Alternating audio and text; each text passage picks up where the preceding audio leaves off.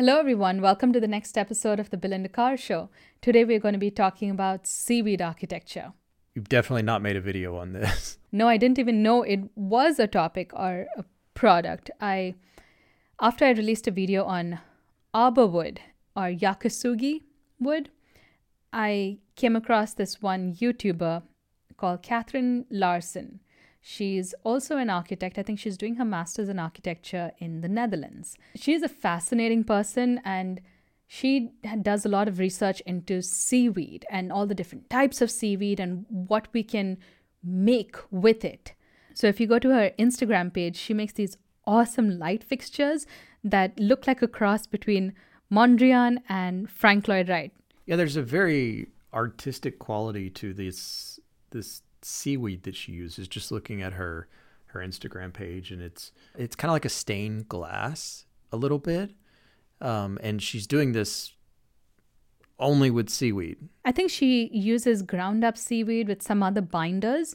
So it's a liquid that she puts into these molds or these wooden forms and lets it set for a couple of hours or days until it hardens into like a plastic. It's not glass. It's not as hard as glass, but I think it's as pliable as plastic. But it's translucent.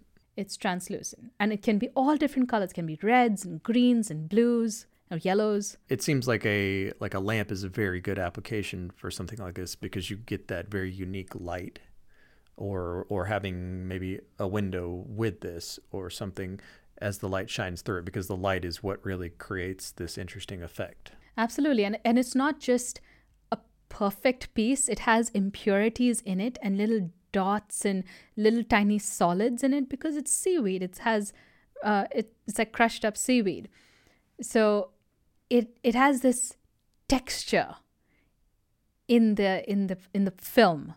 It's not just a solid piece of like green glass or green plastic. It's very interesting that she, studying in architecture, stumbled upon this, but it's just another example of someone who is in architecture and then just branching off and moving in a different direction.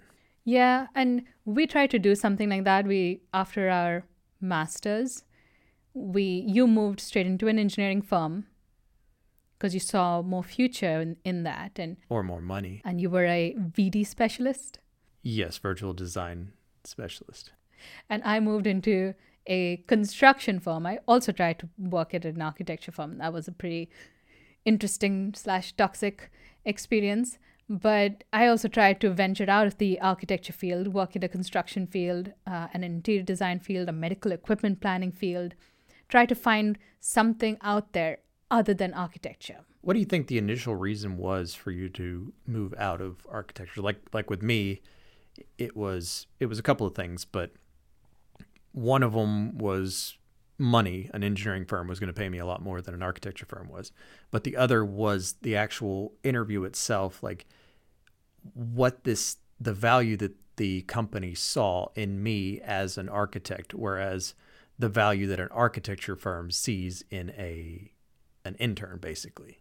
Like they're like, okay, you're just a dime a dozen. Bring in the next one. Here, we'll give you the 6-month training on the software that we use and use it like us. Whereas the engineering company was like, wow, we've never seen someone with this kind of knowledge that knows how to use this software. And that's what was really intriguing to me, was the freedom that they were going to allow me. I had the same experience. Working at the architecture firm, it was just, you're a drafter. This is how things are going to be done. We're going to monitor your every move, and we don't value you at all. Just slide the next person in line. Exactly. I felt insignificant. I felt like there was no future there. But working at a construction firm or a medical equipment planning firm, there was more value given to the employees. There was a future at those firms. There was growth potential. And sometimes an ability to explore your creativity more, which is ironic because in architecture school, that's all you're encouraged to do is to explore your creativity. But maybe that's the reason, because they know that once you get into the real world, it's take away all that creativity and allow only the partners that to do that. They are the only ones that make the decisions. You're just a drafter. Yes. It's very sad, but that's the reality. So it seems like Kathryn is another one of those that's diverging from the path of architecture, and who knows? She's still young. She may continue down the path of architecture, but she's also exploring this new building material. Yeah, she might find the perfect fit at an architecture firm. That's perfectly all right. I'm sure there are plenty of firms out there that maybe we came across the wrong architecture firms. But what she's done, she started her own company while still in grad school, and she's also working at another company part-time. Her drive is just out of this world. I was so impressed with her LinkedIn posts and her Instagram posts and her work. And I reached out to her and said, hey, can you come on my podcast and please be the first female person that I interview? It's very, very interesting to see someone with so much drive at such a young age, and well, I guess you just kind of have to listen to the podcast to understand. So let's learn a little bit more about seaweed, seagrass, and sustainability. So today we have Kathryn Larsen with us. She's from New Jersey, but now lives in the Netherlands. Thanks for joining us, Kathryn. Thank you for having me. So we've never met in person. I've just connected with you through LinkedIn, but I am fascinated with your background and everything that you do. Correct me if I'm wrong, but you grew up in New Jersey, did 1 year of architecture at Cornell University, then moved to Denmark, and then moved to the Netherlands for your master's in architecture. And that's what you're currently doing right now. But you also run your own business called Studio Kathryn Larsen. You're also exploring bioplastics and seaweed leather and this whole field that I'm completely blown away by. And 7 different languages. So that's Danish, Dutch. I know 5 languages. I've just worked in both Swedish and Norwegian because it's very similar to Danish. So I don't know either language. I can just kind of like read it and correct drawings in it. No, you're playing it down, but you also know Japanese, don't you? Yes. Yeah, I did. I studied it as a kid. I was really fascinated because my dad was actually born on a military base in Okinawa. So he had all these photos of him as like a little 3-year-old and like a yukata and everything. So, and my grandma would always talk about like their time in Japan and how amazing it was. And I also really loved anime. So I just really started studying it. And I was really lucky because my school had a sister exchange with Kasakabe Girls High School. So we had which is in Japan? Which is in Japan, yes. Okay. So we hosted several girls from the high school and stuff. So I got to practice Japanese with them, and then I got to visit them in Japan. That's fascinating. But have you ever lived in Japan? Yes, actually, I met my husband in Japan at the same language school in Tokyo. So between high school and Cornell, I actually took a gap year for a year with CIE in Tokyo. And I specifically asked for host families that spoke no English because I really wanted to master Japanese while I was there. Oh. So I had 4 hours of language school, and then I would come home and practice all evening with my host family. And my goal was really just to learn how to read and write, because I learned a lot of spoken Japanese up until that point, but I couldn't read or write at all because you need to know around 2,000 characters to be able to really read. I got about to 800 before I left. So because reading Sailor Moon, I was really proud of that. Wow, that's amazing. Do you get to practice it nowadays? I do, but in really weird circumstances. One time I was in the Copenhagen airport, and there was a Japanese couple behind me, and they wanted to bring on a massive thing of soap in their carry-on, and the only instructions they had was in Chinese, and the guy was trying to give it to them in Chinese. So I just started interpreting for him and telling them I'm sorry, but this can't be brought in your carry-on luggage. It could have been in your checked baggage, but now it's too late, so they have to throw it out. Oh, so I use it in strange situations like that, really. But yeah, but for the most part, I don't really get to use it all that much anymore. except when I visit Japan. But the last time I was in Japan was before the pandemic. So, yeah. Oh. So when you moved from Cornell to Denmark, what was your motivation behind that? Was it your interest in bioplastics, or was it a certain the type of university in Denmark was more catered towards your field? Actually, so the move was a couple of things. At that point, I was already dating my future husband, and he was in Copenhagen. So I was like, haha, I'm gonna move to you. But also, the big thing was, so I had gotten into Cornell, but my parents really didn't have much of a college fund for me, and I'm the oldest of 5 kids. So when I really realized, I think the economic impact it would be on my family to go to university there, I really tried to figure out if I could find like a cheaper way to study. And there was this school in Copenhagen called the Copenhagen School of Design and Technology, and they had an architectural technology program.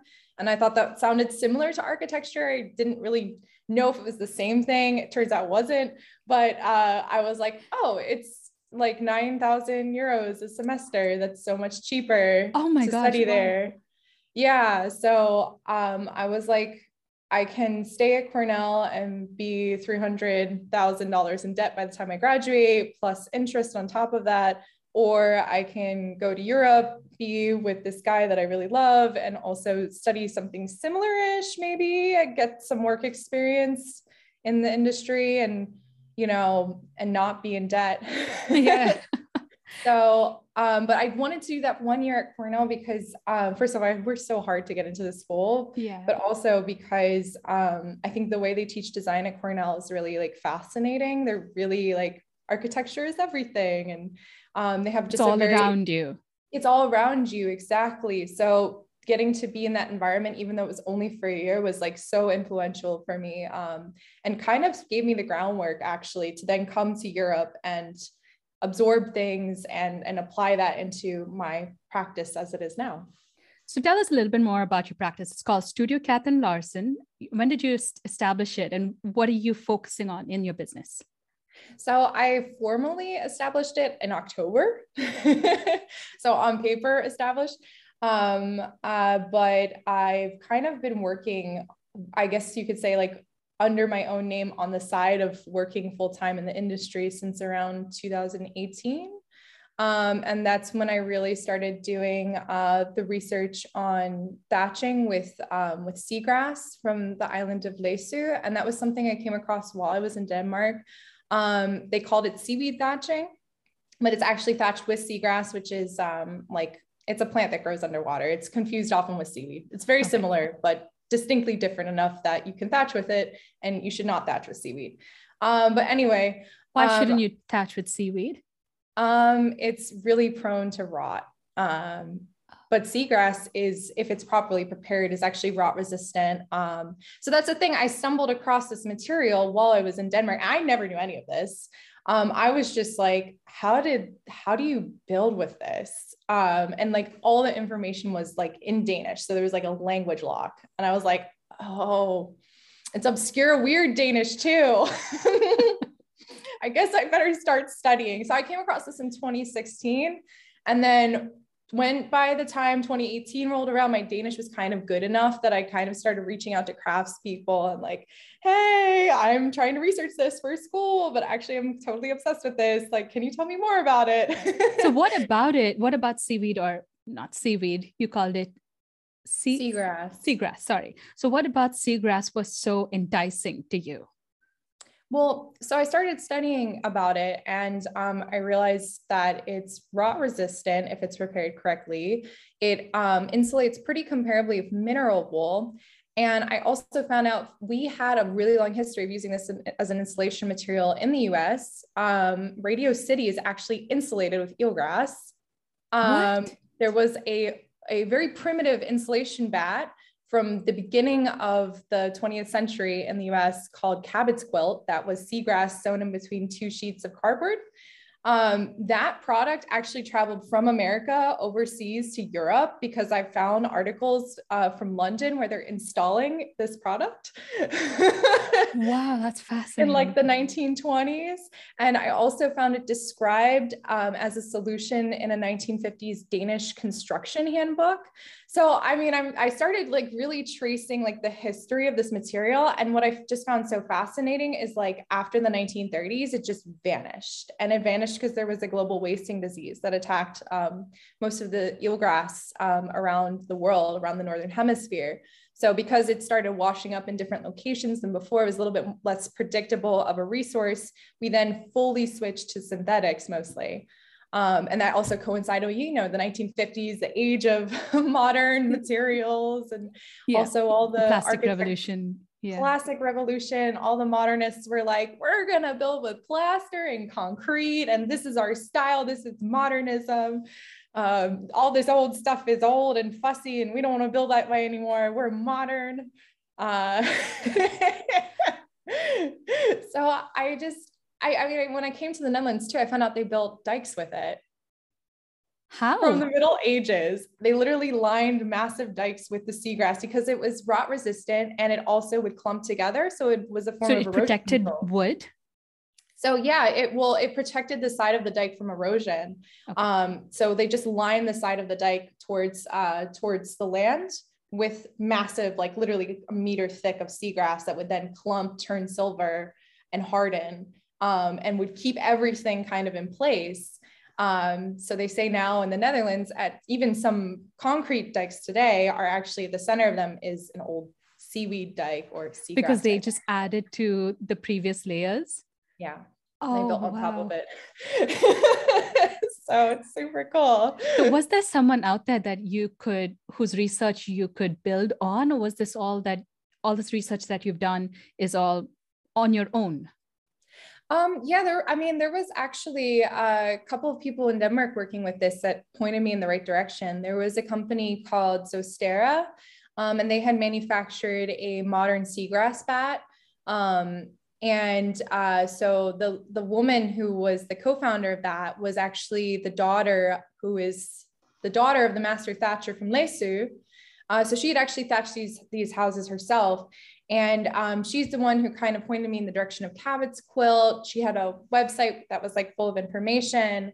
And then the other people I talked to were Kunsten, which is an architecture firm in Copenhagen. And they made what's known as the modern seaweed house, where they took this old traditional thatching style from Læsø and they kind of reinterpreted it into like these like sausage rolls on a facade and on a summer house on and Læsø. They use it as siding?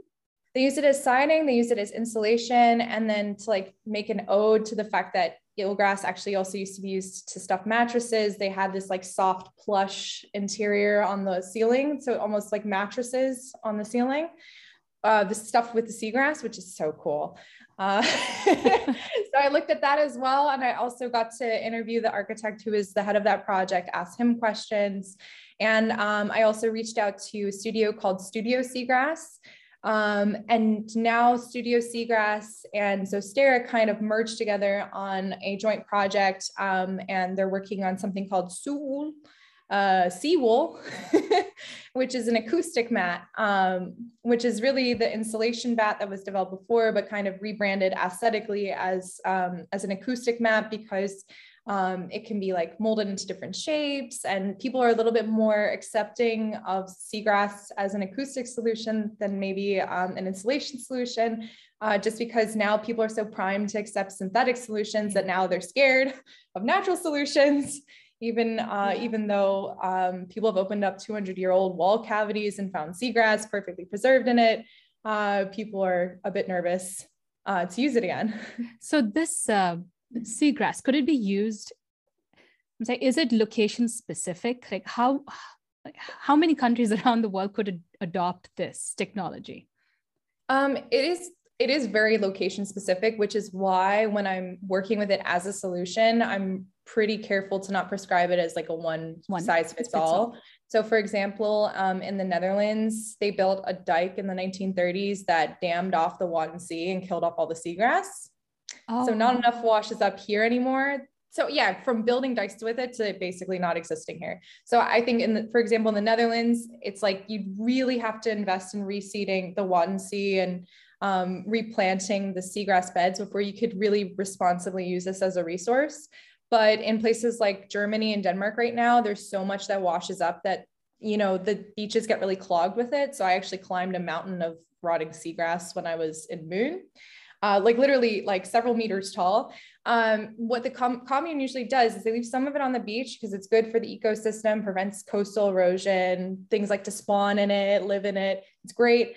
But too much of it, it can make people sick because it starts to rot, release gases. So they bury it in a landfill. okay.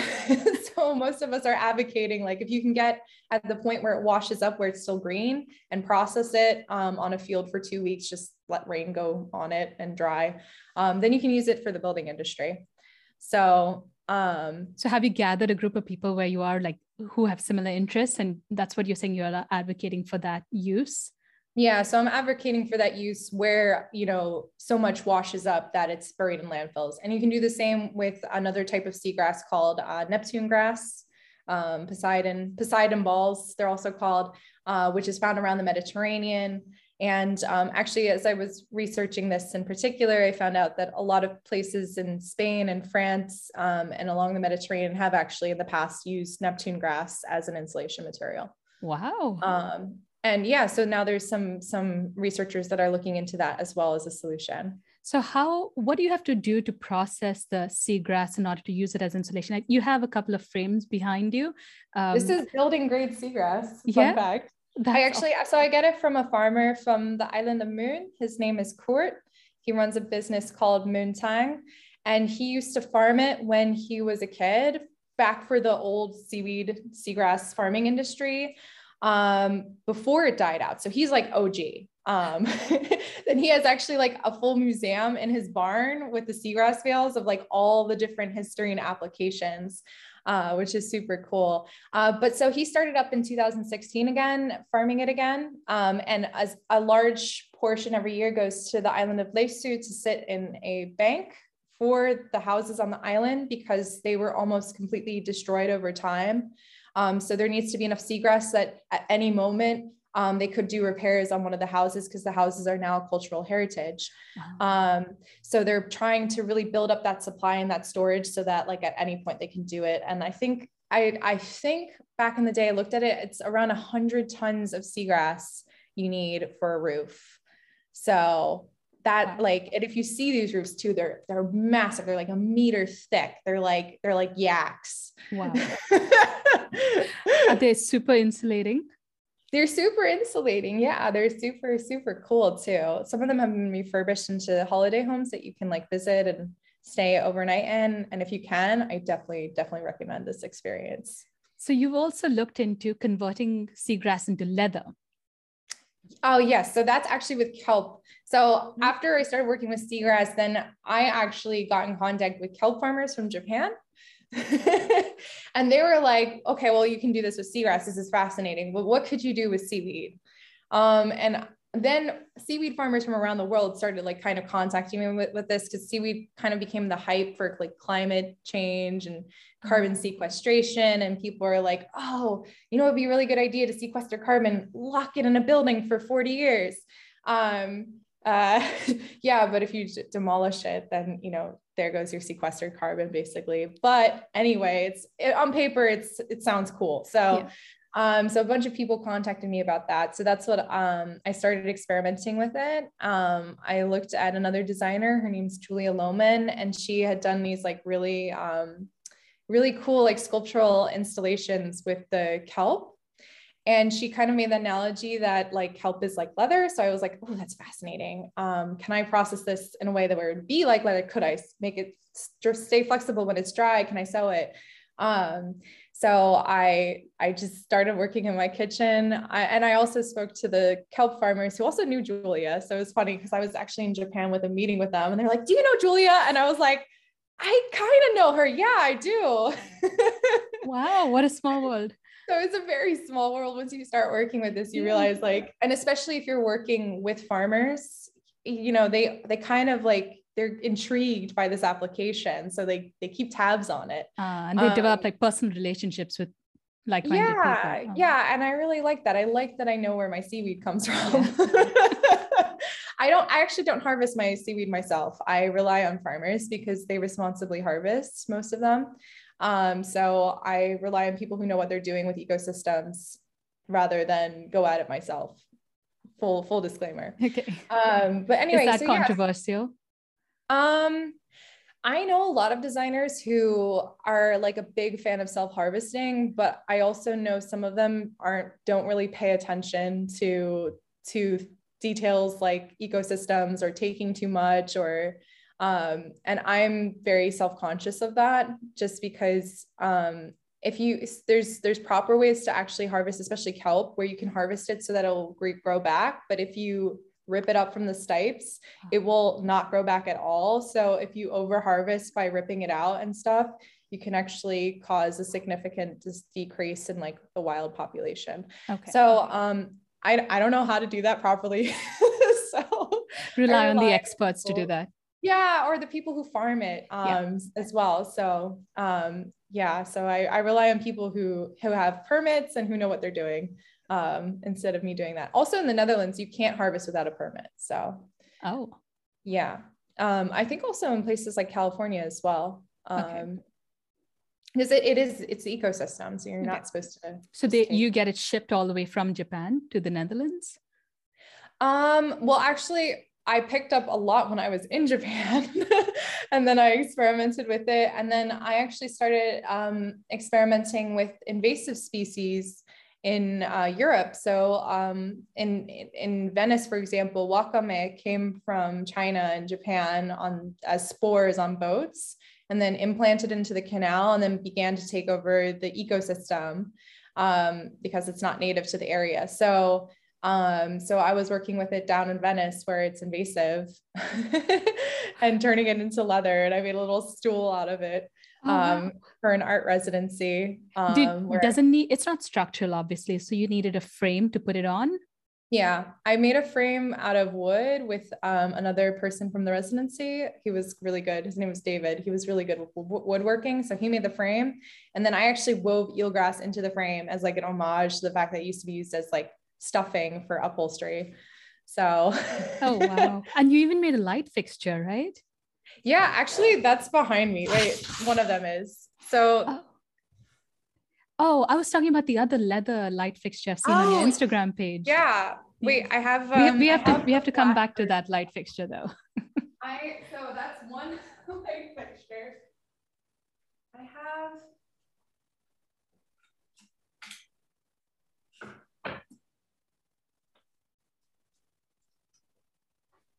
I have pieces of him. So when I moved countries, I disassembled it and made it into like a flat. Oh, wow. And then he broke. Oh. But yeah, I had originally made a lamp. And also too, when you're working with natural materials, you never really know how they're going to hold up over time. So this is like a full disclaimer I give to people who buy any products from me that they might deteriorate over time. So with exposure to light, this began to bleach and it also lost a degree of its flexibility. And this was also with wakame, but it was wakame dried. And when I worked with the wakame fresh from Venice, it was completely a different texture than this was. So I was really surprised actually how many different factors can like go into working with these materials. So you source it from different areas. You can't just use the same techniques to manipulate it or to dry it out. You have to have you have to cater your technique to where the seagrass or the seaweed is coming from. Yeah, exactly. So I'm like kind of developing site-specific techniques for working with it. And that's actually what my whole thesis was about, because I chose a specific lab called the Explore Lab. So I just was like, how can we use algae in construction? Can I develop some ballpark ideas of different ways to use it? And also in tandem with seagrass. So I came up with 2 experimental constructions, timber frame construction and a masonry construction, both using algae and shells and seaweed, also based on historical precedents. Not just as insulation, but as other parts of the building too? Yeah, as other parts.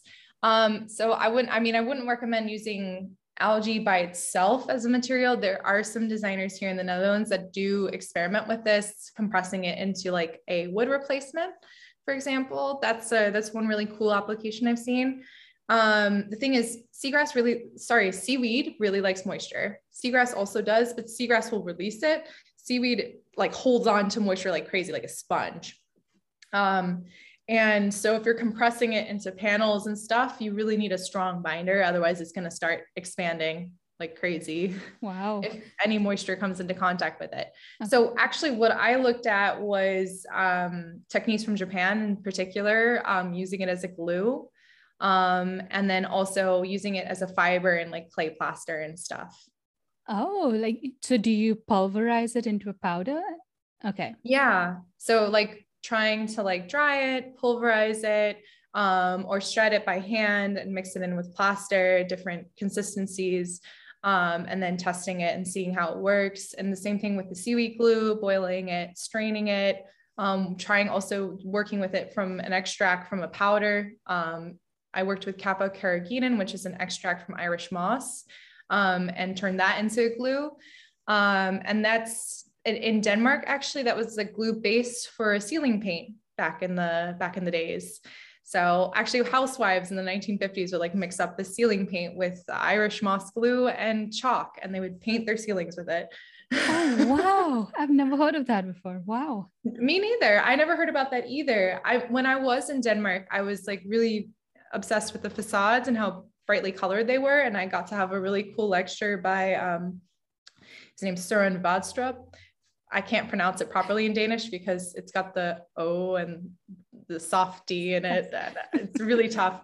Anyway, he did an amazing lecture. He's like the guy for conservation history in Denmark. And like, I've opened up like building local plans and like seen his research in the local plans cited for the facade colors. Wow. That are approved for the area, because he's done like so much work on like the pigments, the glues, you know, the different binders, how to replace some of the pigments that were toxic or are no longer able to get, where you can still get that true color.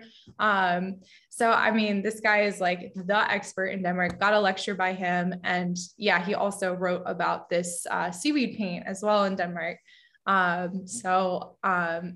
That's the great thing actually about learning so many languages is you get to actually be able to read in the local language and learn about these like sort of hidden techniques and histories with materials. You talked about this earlier during our conversation. You said that you felt locked out.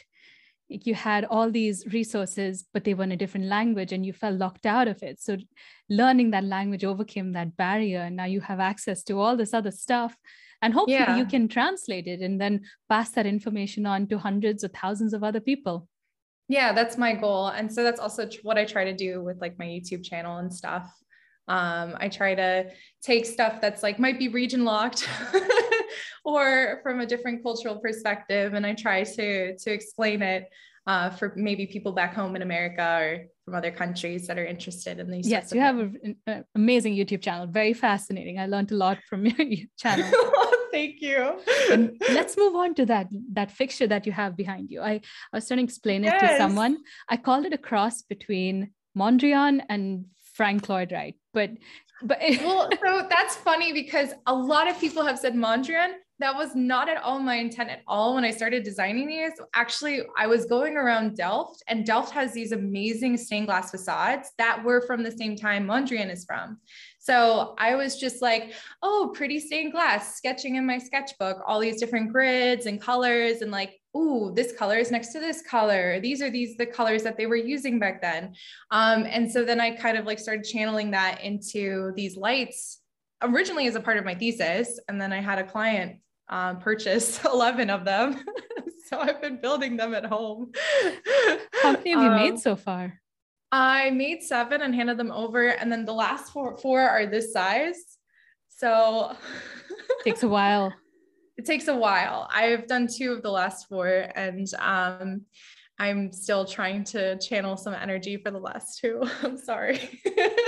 My client sees this. I'm sorry. I'm really trying my best to stick to my delivery times, but it's a lot of work. Each one takes about 3 solid days, like 9 to 5 kind of work to do it. You made a video on your YouTube channel just talking a little bit about how it's made. I think you laser cut wood pieces, and then you pour a mixture inside it. Can you talk a little bit more about that? How do you achieve all the different colors? Oh yeah, so the colors are all natural. Actually, I use microalgae, not to be confused with seaweed. I use spirulina. So a lot of people use spirulina as like a health extract, but it's got this like crazy vivid green color. And you can also extract a blue pigment from it as well, by mixing it with some different reactors and stuff. Spirulina is a group of microalgae known as cyanobacteria. So blue-green cyanobacteria. So it's got blue and green in it. So I use that as a dye for the bioplastic. And what I do is I just dissolve it in some water and add actually a bit of sugar as well to it, because the spirulina has some proteins and stuff in it that will actually destabilize the bioplastic. So adding that like little teaspoon of sugar to the mix is actually really essential to make it stable. And that's just something you figured out on your own? That's something that I figured out by talking to other people who work with this. So there's like a big community of biodesigners, and there are some people who share information open source. And I try to be one of those people as well. And we share tips and tricks like that for people who are experimenting at home. That's very tricky, because you're putting so much time and effort into making these. And then you kind of have to figure out that fine line between holding back your knowledge and also sharing it with everyone else. Yeah. And it really is a fine line. But what I try to do is, if it's something that has historical precedent, or it's something that other people could actually find on the internet and just maybe don't see it all in one place, that's the stuff I feel pretty comfortable sharing. I do have stuff that's a little bit more IP, a little bit more protected. But honestly, I didn't really consider that until I would say a year ago, when I realized I started running into plagiarism issues. Wow. Sometimes I had some instances where I was literally staring at my own words and my own research back in my face, literally either paraphrased or copied directly. And what was worse is most of the time it was misapplied. So people like talking about seaweed insulation and drawing kelp. Oh, yeah. And me going, no, this is probably gonna rot. Like, please, like seagrass only. I know my big problem was when my research kind of went viral, I was referring to it as seaweed because that's the historical term for seagrass. It was lumped in with seaweed. And when you translate a lot of these like seaweed dikes, seaweed houses, it is the word seaweed, but they're referring to seagrass and the specific species of seagrass. And I wasn't clear enough about that. So then the misinformation grew and grew and grew. And I'm like, now seeing my work, not just plagiarized, but then applied incorrectly. And, with construction too, it's even worse, because it's like, I don't want to be the reason that somebody gets injured or hurt because they're trying an experimental construction. And like, all of a sudden there's black mold in a house somewhere. Yeah. So, I mean, I take that responsibility pretty seriously. So also too, that's why I try to share, but also, be aware of how I'm sharing and what I'm sharing. Good learning experience. Yeah, I learned it the tough way, I would say. So there's no roadmap on like how to deal with these things. So you said you went viral, or your research went viral. Was there a particular article that you wrote or a particular project that you made that went viral? Yeah, my thesis, which I developed like a prototype trying to turn the traditional thatch into like these prefab thatch panels, that was published on Dezeen, and literally it was like overnight, like all of a sudden I had 100 emails from journalists in my Gmail. And I was like, what? You have to remember, like, the school I went to in Denmark was like very small. I was the only student that was kind of pursuing stuff like this. And the only reason the project happened at all was because the material design lab at the school kind of like was like, we believe in you and we're going to give you access to our lab. And like, you know, we're going to let you use our lab for your research, even though we're not actually part of your faculty. Yeah. So it was like through connections at the school. I actually worked at the school for almost a year and a half. So like people within the school were like trying to help me. Yeah. And like helping push this to like the next level because they could see I was like a motivated student. And, you know, I had already graduated by the time Tazeen ran that article and I was really struggling to take it further. I had scholarship money and I was trying to further develop it. And I just kept getting like silence, like a booming silence throughout the building industry. Oh. Just nobody wanted to help me. And then Tazeen just like blew it all up. And suddenly, you know, a couple of people were actually starting to write back to me. And then I started to get a lot more interest that made it possible for me to actually continue working with it. So what do you want to do with your business? Like, how do you want to grow it? Do you want to still develop these sort of like sustainable, eco-friendly alternatives to building construction materials? Do you want to still be focused in on seaweed and seagrass, or are you going to open up a little bit more to different types of bioplastics? I'm actually in my head, I'm pretty open. What I like to look at specifically is I like to look at traditional architecture, vernacular architecture, and how to integrate that. I would say my practice right now is like 50-50 down the middle of like experimental, weird seaweed material research, but also like natural materials and this like very site-specific studies and stuff, like really weird, pushing the edge, the boundary of design, and then half extremely conservative, like regular 9 to 5, working on regular projects. I actually work a lot with renovation because I think that's the most sustainable way to work with architecture is to actually retrofit spaces. So I like to work with that. And if I'm working with new building, I like to work with housing projects, specifically housing projects for young people, for people who, for example, have autism. That was a project I got to work on in Denmark. So trying to, I don't know, I like trying to put myself in the shoes of different people who are not usually having things designed for them. And I like to try to design for them specifically. That's very interesting. Maybe we can have another conversation about that, like designing a house for people on the autism spectrum. Is it a completely different way of thinking? It's kind of like when ADA became popular in the States and suddenly we were thinking about turning radii and reachability and then protrusion from the side walls, all that stuff that we weren't really thinking about before. Is it similar when you're designing for other people with special needs, like autistic people? Absolutely. I would say it's, for me, it's fascinating to think about the way that other people experience the same world that I'm living in and the needs that they have, that I can then create a space for them where they can flourish. And that's really what I love doing. This project in particular, I got to create like sensory spaces, and I got to really think a lot about acoustics and daylight, you know, making sure nothing has sharp corners. It's all soft corners, but at the same time in Denmark, because that's where this project was located, it was a public project. They really wanted people to have autonomy. So I got to design kitchens for the people in this home so that they can make their own food.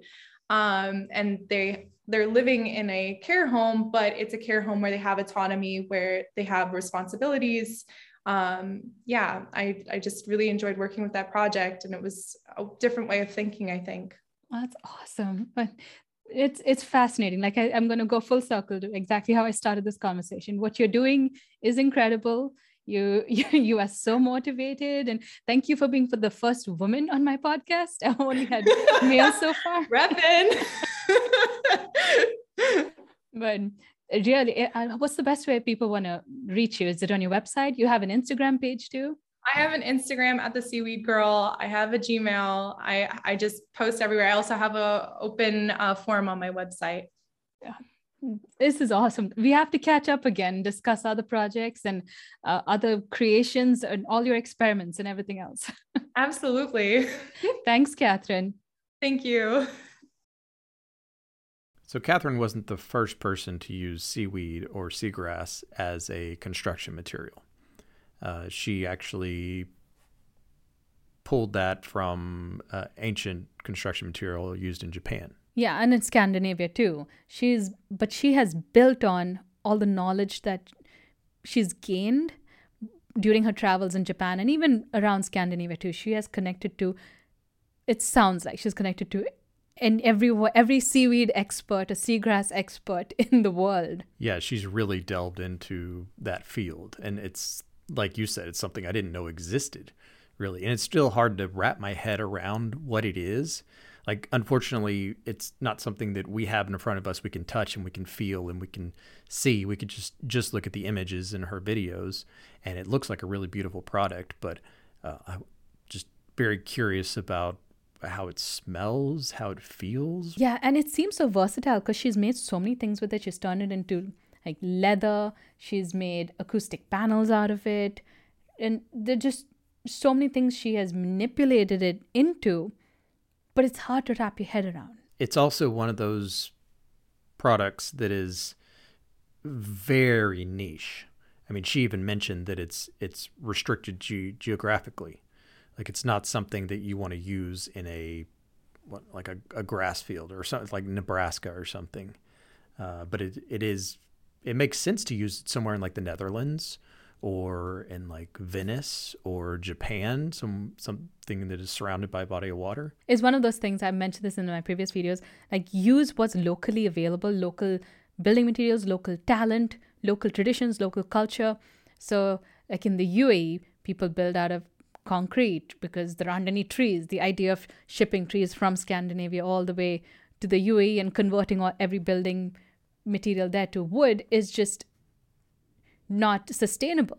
Like, use what's local. So in the Netherlands, or even in Italy, she mentioned Italy as well, if seaweed is available and can be manipulated in something really great, really sustainable, and why not use that locally?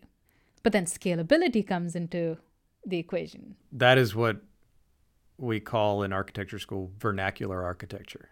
And it seems that she's very interested in that. And that's the idea of taking what's local and using that. Unfortunately, that's dying. It is, yeah. Globalization is really killing that. I always like to reference the example of a professor I had at Texas Tech University who he lived in Bern, Switzerland his whole life and came over to the United States. And of all places, he landed in Lubbock, Texas, which is just on the top. It's just on a plateau and there's absolutely nothing. But he was fascinated by the landscape and the sunsets and the horizon and just how different it was from Switzerland. And he actually spent a few years designing a home in Lubbock, but he wanted to respect the vernacular that was there. And so what he did is he captured the idea of a grain silo and used that as his vernacular for his home construction. And he made this beautiful building out of it. Have you shown that to me? Yeah, I've shown that to you. So it's not like a grain silo, but he would talk about how he would always make these drives, and to get anywhere in Lubbock, you have to drive a long ways. And he would see all these abandoned grain silos. And so he took that idea of the metal siding and used a corrugated metal for his house. So it's that mimicking of your environment. You're going to make me say Houston has to convert into shipping container homes because it's vernacular because of their shipyard. So I guess vernacular, you can take it. Like, how much do you stretch it? Yeah, like that vernacular is not something that's been around for 1,000 years, like something like seaweed, I assume. Like ancient Japan, I could see that they used that a lot. But these grain silos were something that's relatively new, but they're abandoned, and it's kind of bringing that back.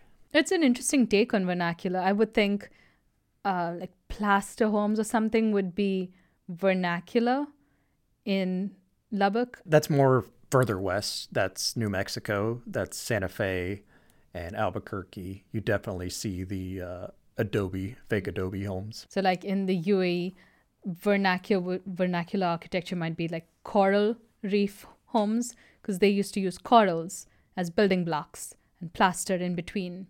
Oh, wow. Not glass skyscrapers? No. touche. And even wind towers or something, that would be vernacular. But that's an interesting point you make, that it's not scalable, because that is something that was done a long time ago when there wasn't this idea of scaling or globalization. So that's why these newer building materials, wood and metal and concrete, win out, because they're scalable. There's a reason why vernacular architecture is dying, or unique architecture in each state or each country. It's because when one product can be made cheaply and can be exported to all these other countries in the world and is cheaper than what's locally made, everyone's just going to adopt what's cheapest. And you slowly lose that unique identity that you had. The culture. It's very sad. So where does this seaweed architecture or seaweed products go? Like we said, not being able to touch the material and know how it performs or anything. Like when you say architecture, I think of a building material, but it doesn't seem like seaweed in itself is structural in any way. It's hard to see this seaweed architecture scale, but who knows? Kathryn seems very motivated. Oh my gosh, yes. Her idea could evolve over time, and she seems very interested in natural materials in general. Maybe it's not seaweed. Maybe it's the next thing that she finds.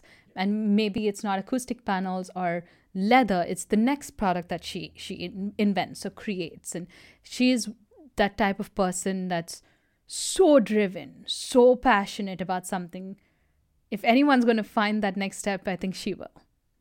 And I'm excited to see what she experiments with next. I'll provide links to her Instagram page and her website in the description, so go check her out.